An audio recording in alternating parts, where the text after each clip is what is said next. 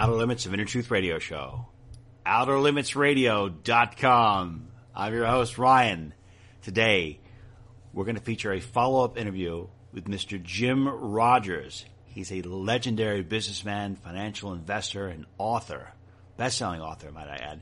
He appears regularly on today's biggest financial news networks, talking about the markets, talking about the predictions. He's got a lot of great insight on wealth creation and how to, live an optimal life. He's an incredibly nice man. Very, very thankful that he would give his time to our show for a second time. Before we begin the interview with Mr. Rogers, I want to quickly address something, and that is why we are not doing any type of coverage or insight on the U.S. presidential election.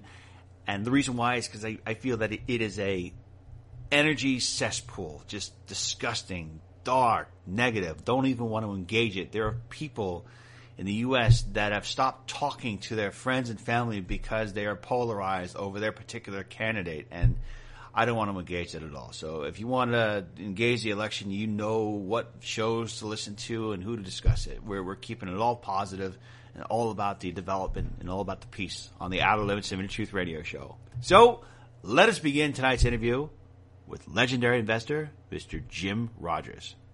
Welcome back to the show is legendary investor, best-selling author, Mr. Jim Rogers. You can learn more about Mr. Rogers by going to his website at jimrogers.com. You can also look up several of his great books that he's written. The most recent book that he wrote was Street Smarts, Adventures on the Road and in the Markets, and another great book we talked about last time, which is A Gift to My Children. Mr. Rogers, thank you so much for being with us today. Welcome back to the program. I'm delighted to be here. I'm very pleased to be here. Thank you. First question I have is, how are your children doing, and how have you been explaining to them some of the bigger news that it's been happening? As they're getting progressively older, are they asking different types of questions than they were younger, and you have to explain things much more differently about global events? Well, my kids are great. They're now 8 and 13. We've just been for a walk in the Botanic Garden. I landed this morning at 4:30 or 5, so I'm a wreck, a total wreck. We went for a walk in the Botanic Garden, and they're terrific. As far as explaining to them about the world, on the front page of the newspaper today, there's big headlines about 50 people being killed in Florida. I'm sure you read the same headlines we do. Yep. And they notice these things now about how America seems to be different from other places. There aren't headlines like that in Singapore about Singapore. So what do you notice? I mean, as far as the United States goes, what makes the United States completely different as far as other countries goes, as far as what makes them, I guess, some of the rougher edges, do you feel? Well, the first answer to that question that comes to mind is the United States is now the largest debtor nation in the history of the world, and that's having serious ramifications. It's very difficult for our economy to grow when you have big debts dragging you down or holding you back, and our debts are going through the roof. Studies show that if you have high debt to GDP ratio, it's difficult to grow at a rapid rate or even a dynamic rate. So you read the same newspapers I do. You see what's happening with politics in the U.S. Whenever there are problems, people look for saviors on a white horse. We got a couple of supposed saviors on white horses, but unfortunately, history shows that those kind of people usually cause more problems than they solve. Okay, as far as the U.S. presidential election goes, will you be participating in the election, or will you be throwing your support behind any candidate? Well, I always vote. I will not vote for either of those turkeys. If we keep voting for turkeys, they keep sending us more turkeys. So I will vote the protest vote, as I always do. But theoretically speaking, does it really matter if there is a different type of president, and does the president really have a substantial impact as far as the impact of the economy in the U.S.? Can one person actually kind of raise or elevate public awareness or global consciousness about a country and impact their investment? They have a bully pulpit, as it's often been described. But the main change, the main difference is their friends get a lot of money when they get elected. And, your friends and my friends don't.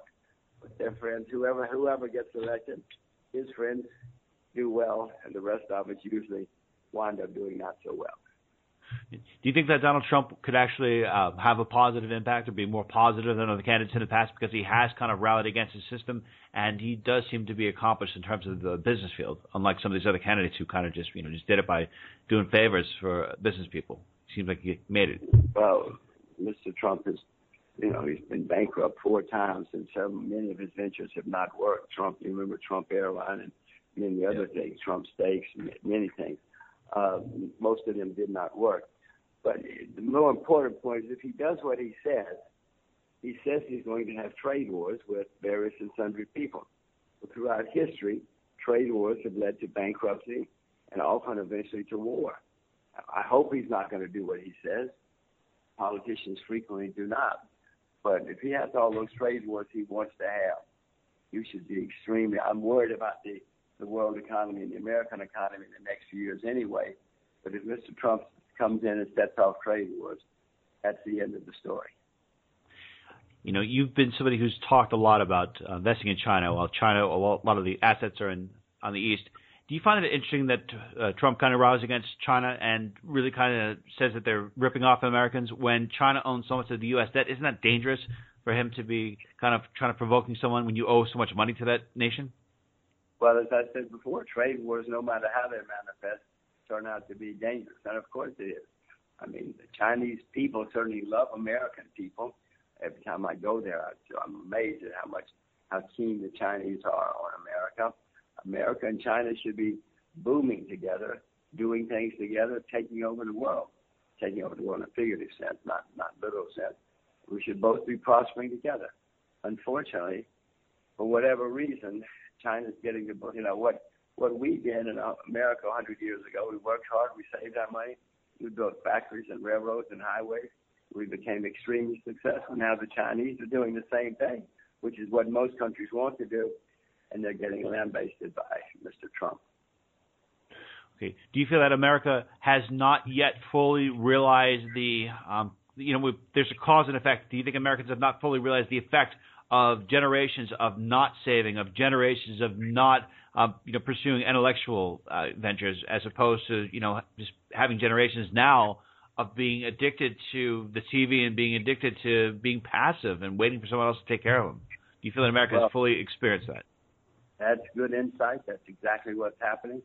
People don't put 2 and 2 together. Many economists, even Karl Marx, said you have to have capital in order to succeed and to build an economy and a society. We used to save huge amounts of money and invest for the future. We don't do that anymore. In China, they save and invest over 35% of their income. We in America save, 2, 3, 4% of our income. So the reason America's having problems is no savings, no investment, and very high debt. But people don't quite look at it that way. It's very easy to bash the foreigners. They have different colored skin. They speak different languages. Their food is different. Their food smells bad. They smell bad. It's very, very easy. They have different religions. It's very easy to attack foreigners. And politicians and nations have been doing it for thousands of years. Whenever things go wrong, blame the foreigners. Blame the foreigners. Got it. And they constantly come up with these job reports saying the jobs are awful. There are 103 million Americans that don't have a job. And it seems that there are so many people out there that have the desire to work, even though there are a lot of people who kind of leeching off others. But there seems to be a lot of people that want to work. There are a lot of people that have the desire, yet they still can't put things together. You think there's a major reason why so many people want to work, can't work, and aren't able to kind of rise above the system the way that things are? Well, there are many reasons. One major one is the debt. As I said, studies show when you have a lot of debt, it's hard to grow. I mean, if you think about it, it's hard to run very fast if you got a lot of debt, falling you over your shoulder and dragging you down. We've got this gigantic litigation problem in the U.S. Huge amounts of money go for lawyers to fight each other. We've got an education problem. I'm not the first to know our education suffers compared to other nations of the world. Our health care is not so good. Americans have not even in the top 20 for life expectancy. So we have many problems, and they keep getting worse instead of better. And along comes a man on a white horse and says he's going to solve them. I hope so, but nearly always in history, when the man or the woman comes along on a white horse, things get worse, not better. I don't know if you remember Joan of Arc. She certainly didn't end well. Yeah, it was pretty bad. As far as the debt goes, well, actually, I want to ask you something real quick. What are 3 skills that you'd recommend people right now teach their children, regardless of what country they're in? What 3 skill sets should children have that would kind of best suit them to be successful in any country and any market in the world? Well, especially American children need to learn a second language. Most of us only speak one language, which of course is not very competitive in the 21st century. So I would start by saying any second language, whatever it happens to be. My children speak Mandarin. One of them also speaks Spanish. But pick a language. It's better to pick a growing language than a dying language. But even if you just learn a language, it's a good skill. Learn to save. Learn to invest. People must know the value of money if they're going to be successful or happy. I know many, many people who just never learned about money, and they struggled all their lives. They wound up in divorce and everything else because for some reason, and I'm not saying you need to learn how to money in order to be a speculator or an investor, a successful investor. I'm just saying you need to understand money, how it can destroy you, how it can help you. You must learn to save. You must learn to control money. And as far as the third skill, well, be curious, be independent, think for yourself. It's very difficult to go against the crowd. But if you can think independently and be curious, you will probably do very well in life. Excellent. Thank you, Jim. There's a gentleman named Malcolm Gladwell who wrote a book called Tipping Point, and he also wrote a book called Blink. And I found this gentleman's work very fascinating. One thing he talks about in Blink, he just talks about thin slicing, being able to immediately pick up and gauge a situation right away just because of years of experience. When you are looking for a next big investment or a next big market, what are you utilizing, or what are coming to your mind? What are some of the things that come to your mind in order for you to come up with a decision as why that would be a very good or bad place to invest? Well, it's very interesting you say that, because I frequently, when I see things, I think, now, am I being lazy, or I see that just because I've done this so many, many, many times? I do notice when there's a disaster, that my ears perk up. I do notice when everybody's going in one direction, my ears perk up. I guess that's because I've done it so many times. I've seen collapses. I've seen total nightmares turn around and become great successes. Right now, Russia's, I guess, still the most hated market in the world, but I can see that it's already starting to turn around. As you may know, 2 or 3 years ago, I started getting involved with Russia when it was a disaster. And I guess it's because I've done it so many times. I hope that's what it is.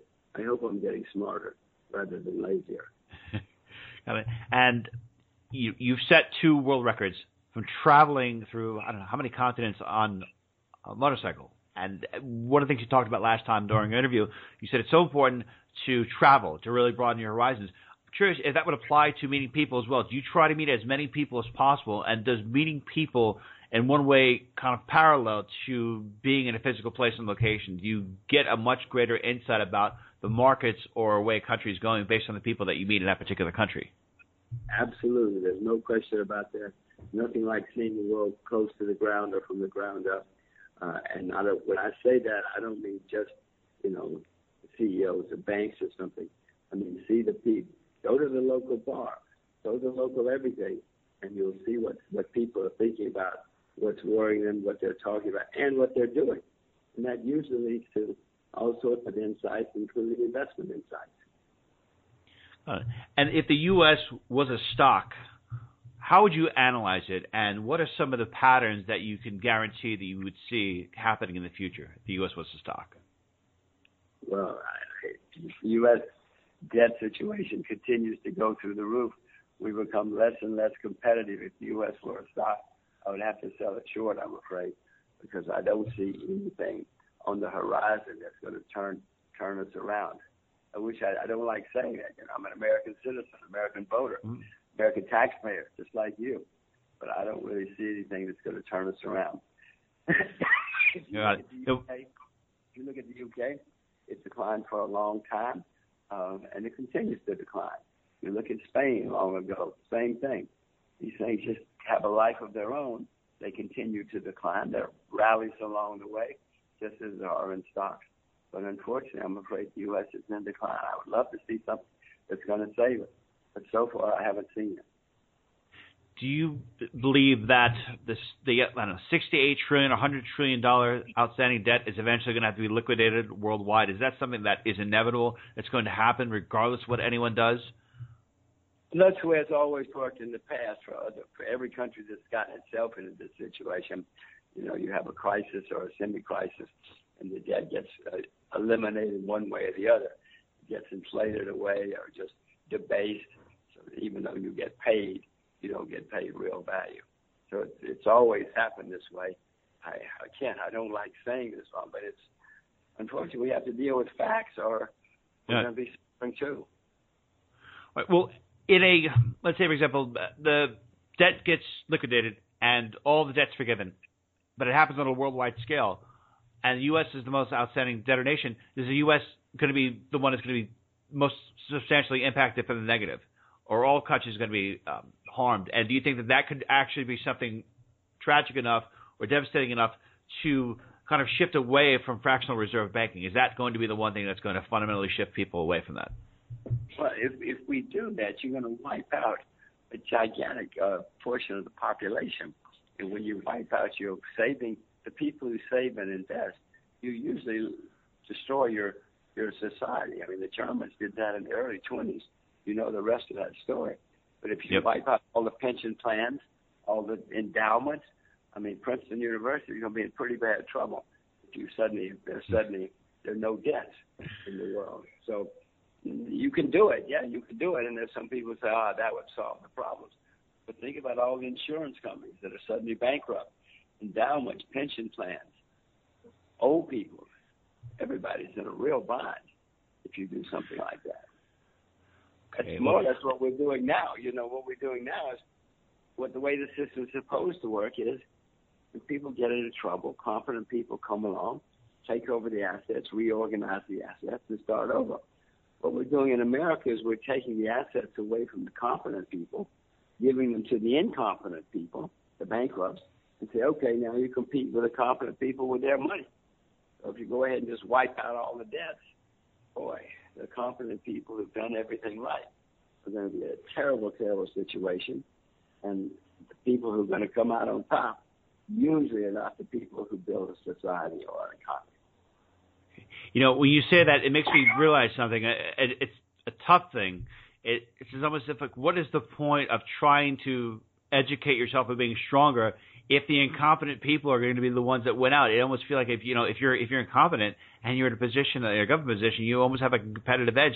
How much harder do you have to work if you're not going to follow that protocol? If you're going to be smart and you're going to invest wisely, you're going to succeed where so many others have been struggling. Well, normally in situations like that, the competent people pack up and leave because they see it's stacked against them.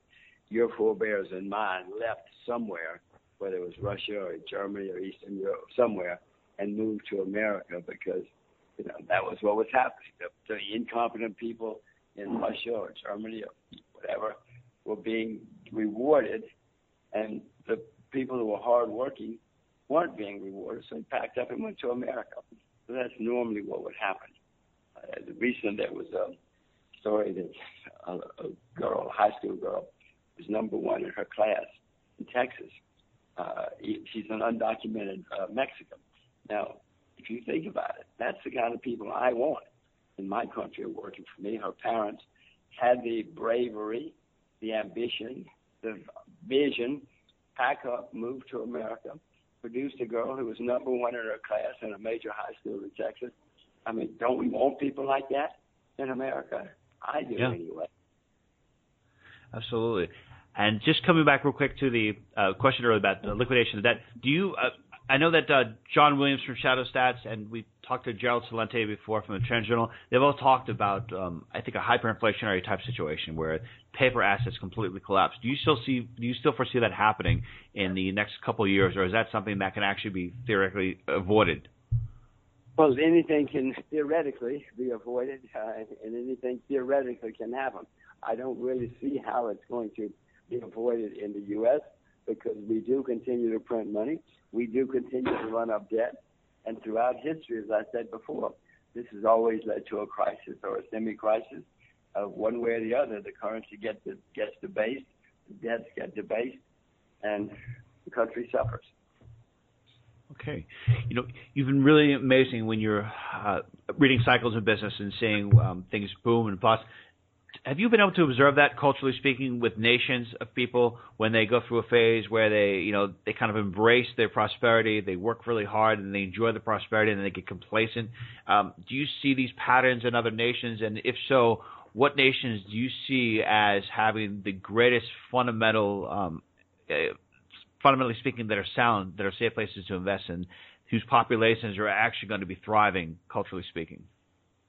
Well, yes, obviously you see countries rise. They work hard. They save their money. They educate their children. They discipline their children. They rise. And then, a few generations later, people want a free lunch. People get a free lunch.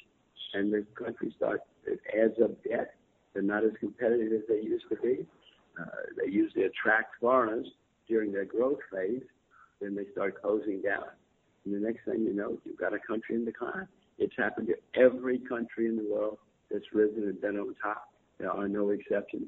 I don't see any reason it's not going to continue to happen. Okay.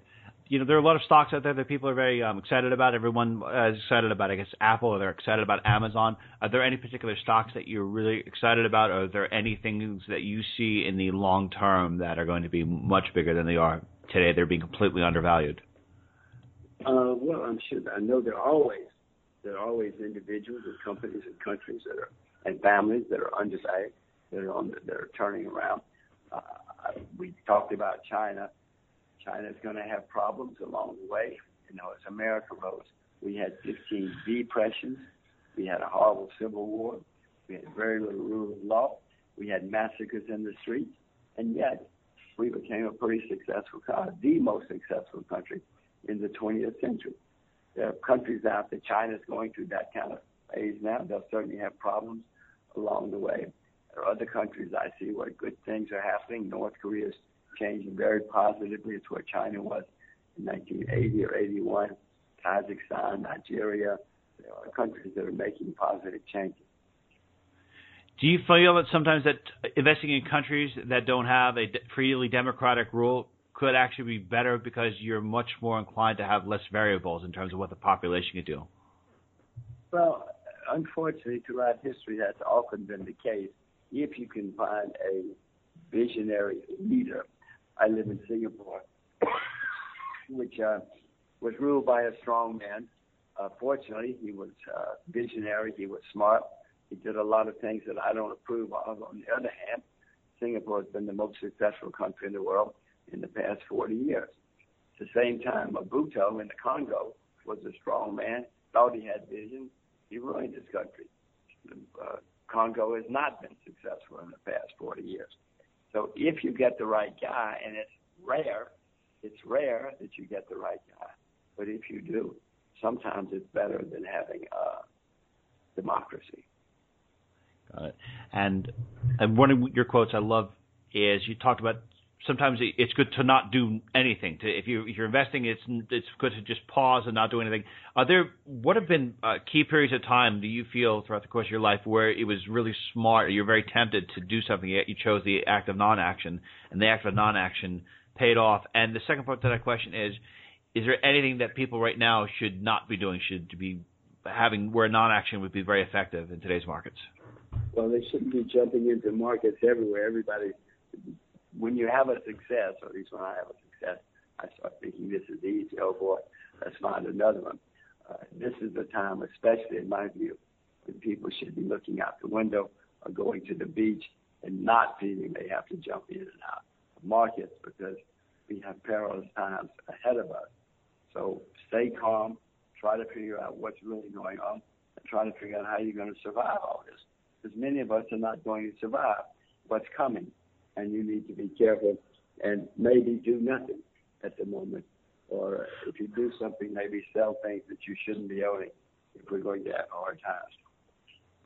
Okay, so with this thing that you see coming, this storm that's coming, do you see it as the hyperinflation, or do you see it as a just slow economic downturn where the economy won't be moving at all because no one will have enough capital or people will be struggling? Well, I'm afraid the first you're going to see turmoil in the markets, bonds and stocks going down, people going bankrupt, the government, which will not be inflationary, the governments will be panicked. People will call up the central banks and say, you must save us. You know, the American Central Bank is run by academics and bureaucrats. They don't really know what they're doing. They will try to do something to save the world. Unfortunately, what they will do will be wrong. They'll either print money or bail out more people and make the situation worse. And then we may start having serious inflation. Okay. Is there any other fundamental paradigm that people can kind of look for and see that this is another way of functioning in the world? It seems like everyone's completely used to central banking. It's been a part of our history for such a long period of time. Is there another system that could work? And are there ideas out there for a workable system being suppressed by the elites? Is there anything that you've come to realize it could be effective or more than effective? We haven't always had central banks in the world or in America. America's had 3 central banks. The first 2 disappeared for a variety of reasons, and this one's going to disappear too because they keep running up staggering debts and making bad mistakes. If you ask me, we would be better off without this central bank in the U.S. Now, a world without central banks has its own set of problems, but the problems we're having and will have because of this central banks are going to be a nightmare. You should be you should be knowledgeable. And if you get knowledgeable, you'll be worried, and then you should take action to protect yourself. Okay. Coming back to your children, what are 2 things that you're very hopeful about for them, for the world, the way it's evolving and growing? And what are 2 things that kind of give you cause to be concerned about, that make you have a hard time sleeping at night about the way the world's going? Well, what I'm afraid of is we've always, as I said before, we started having trade wars. When you have people close off their economy and close off their society in their country, it nearly always leads to decline, and it often leads to war. I see that happening everywhere, and I know that we've always had war, unfortunately, throughout the history of the world. I see it coming. I hope it doesn't happen for a while. I just hope that I can teach my children the skills that are necessary to survive both economic collapse and war, because both are coming in their lifetimes. Jeez. All right. As far as positive, what do you see happening as being 2 very big positive things? Oh, there's some great things happening. You know, North Korea is going to be very, very exciting. Korea is going to be a very, very exciting country when they merge in the foreseeable future. Agriculture is going to be wildly exciting for many countries and many people in the world. Some countries are changing dramatically and opening up.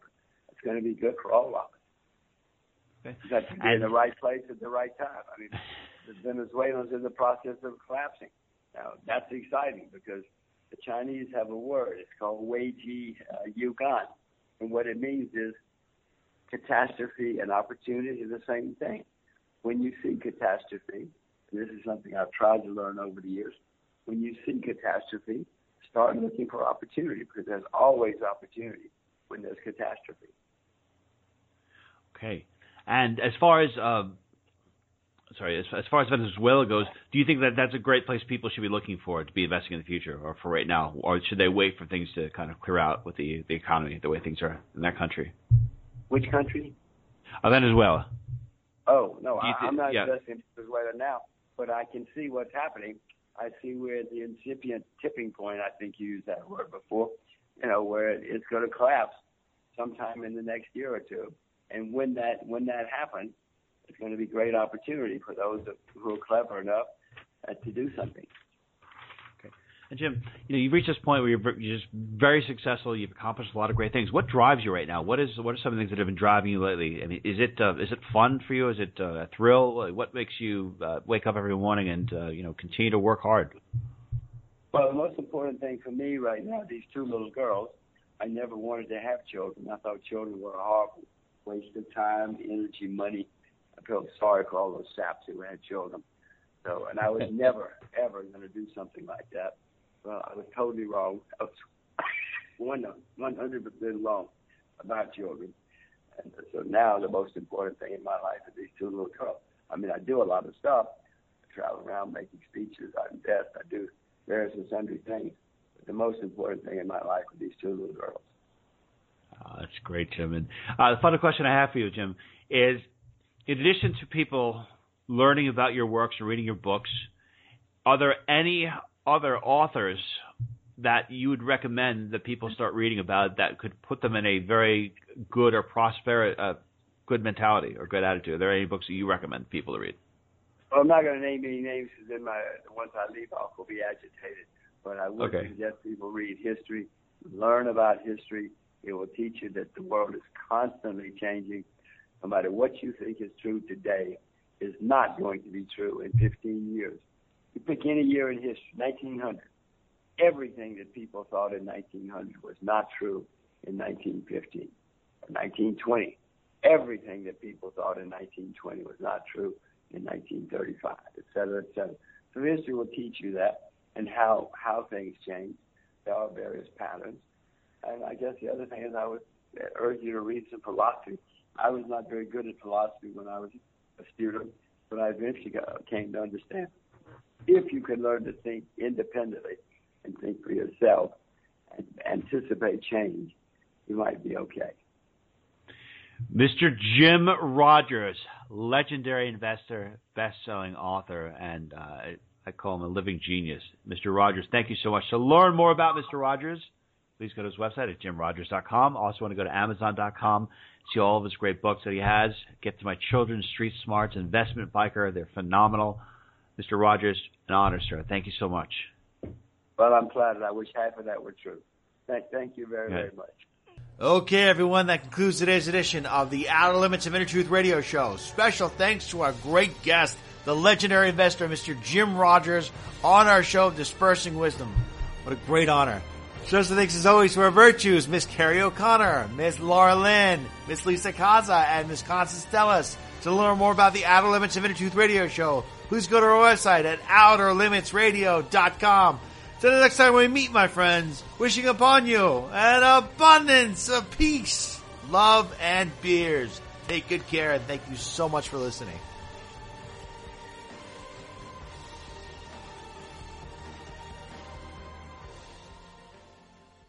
Want to be heard or seen in front of millions of people? Want to be an expert on TV or radio?